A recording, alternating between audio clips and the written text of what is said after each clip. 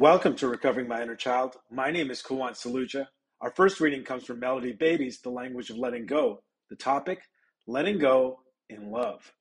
When people with a compulsive disorder do whatever it is they're compelled to do, they are not saying they don't love you. They're saying they don't love themselves. Wow.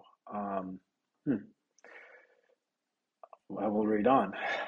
Gentle people, gentle souls go in love. Yes, at times we need to be firm and assertive. Those times when we change, when we acquire a new behavior, when we need to convince others and ourselves we have rights.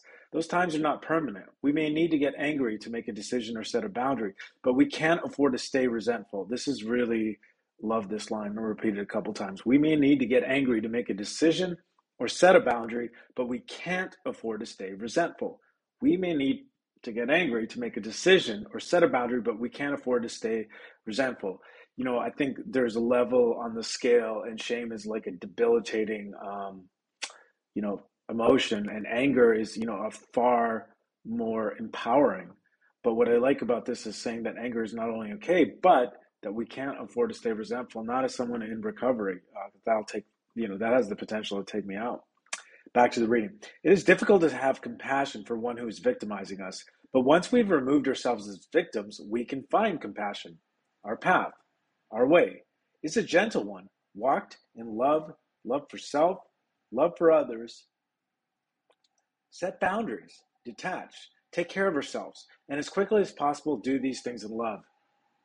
Wow, this is a reminder of why I love doing this podcast, but also forgot about that detach with love part. As quickly, as possible, do these things with love. Um, Probably haven't been doing that as much. The other thing I realized is boundaries is just like any other skill. It needs to be practiced, and I can't expect to be an expert overnight, and I kind of judge myself sometimes on that. Progress, not perfection, as they say in the rooms. Today, and whenever possible, God, let me be gentle with others and myself. Help me find the balance between assertive action taken in my own best interest and love for others. Thinking 7 highly effective habits. It's think win-win. Help me understand that at times these two ideas are one. So that's creativity, both end.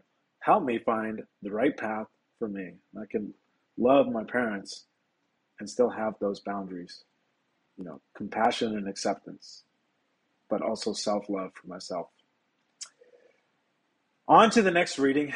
The topic is also it is also from Language of Letting Go. The topic, letting go of guilt. Feeling good about ourselves is a choice. So is feeling guilty. Okay, I will read on. This is interesting. When guilt is legitimate, it acts as a warning light, signaling that we're off course. Then its purpose is finished. Wallowing in guilt allows others to control us. It makes us feel not good enough. It prevents us from setting boundaries and taking other healthy action to care for ourselves.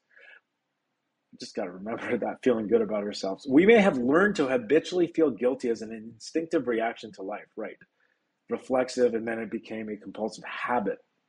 And I think this is where step 6 and step 7 in a spiritual solution has, is potentially transforming, and, probably has been.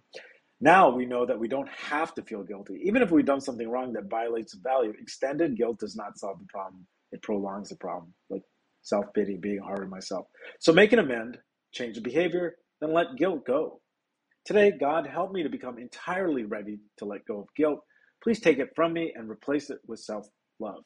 This reminds me of some of the things I'm coming across is any emotion is also information, and it doesn't necessarily always need to be suppressed.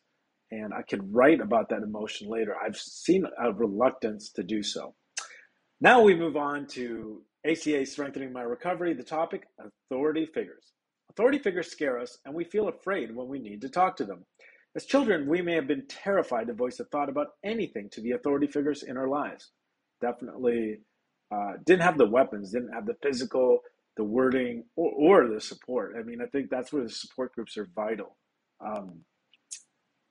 Because I think a lot of gaslighting is done unconsciously.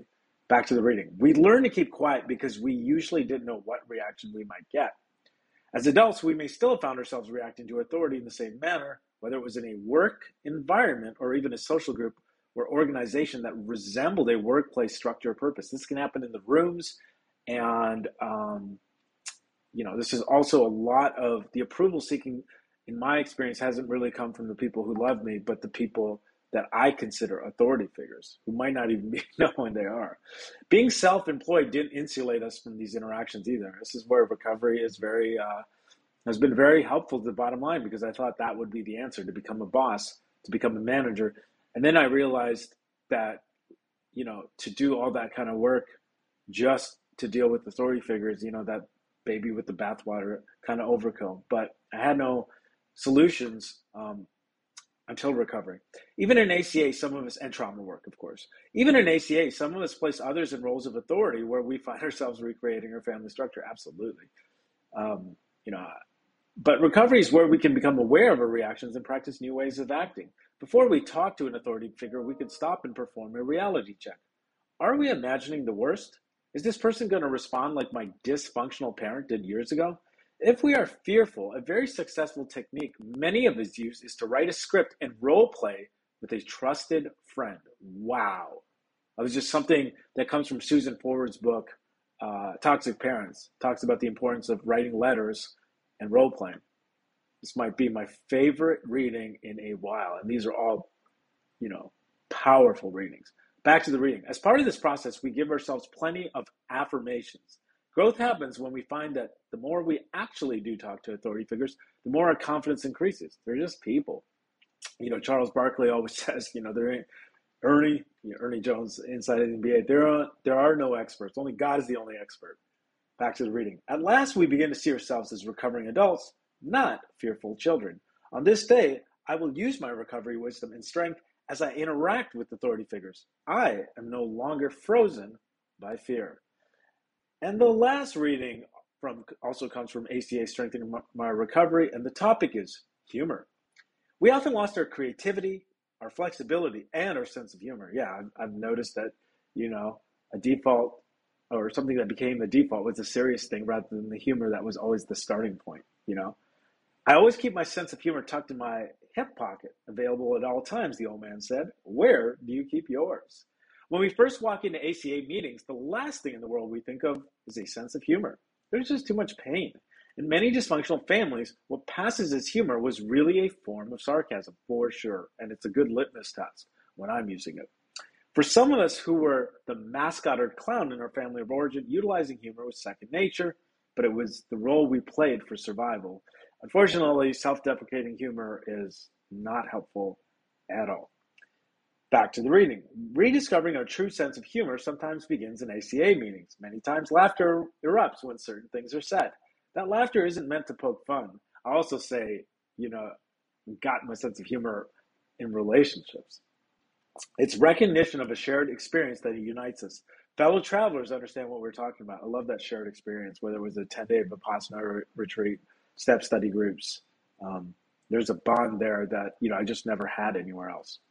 Back to the reading. Opening up to our sense of humor allows recovery to thrive. We discover that laughter can be a wonderful tool in our tool bag.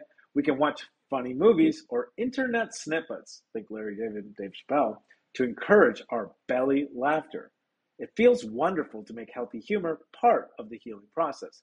On this day, I will keep my heart open to the things that make me laugh. Laughter brings me joy and makes everything better. Life is good.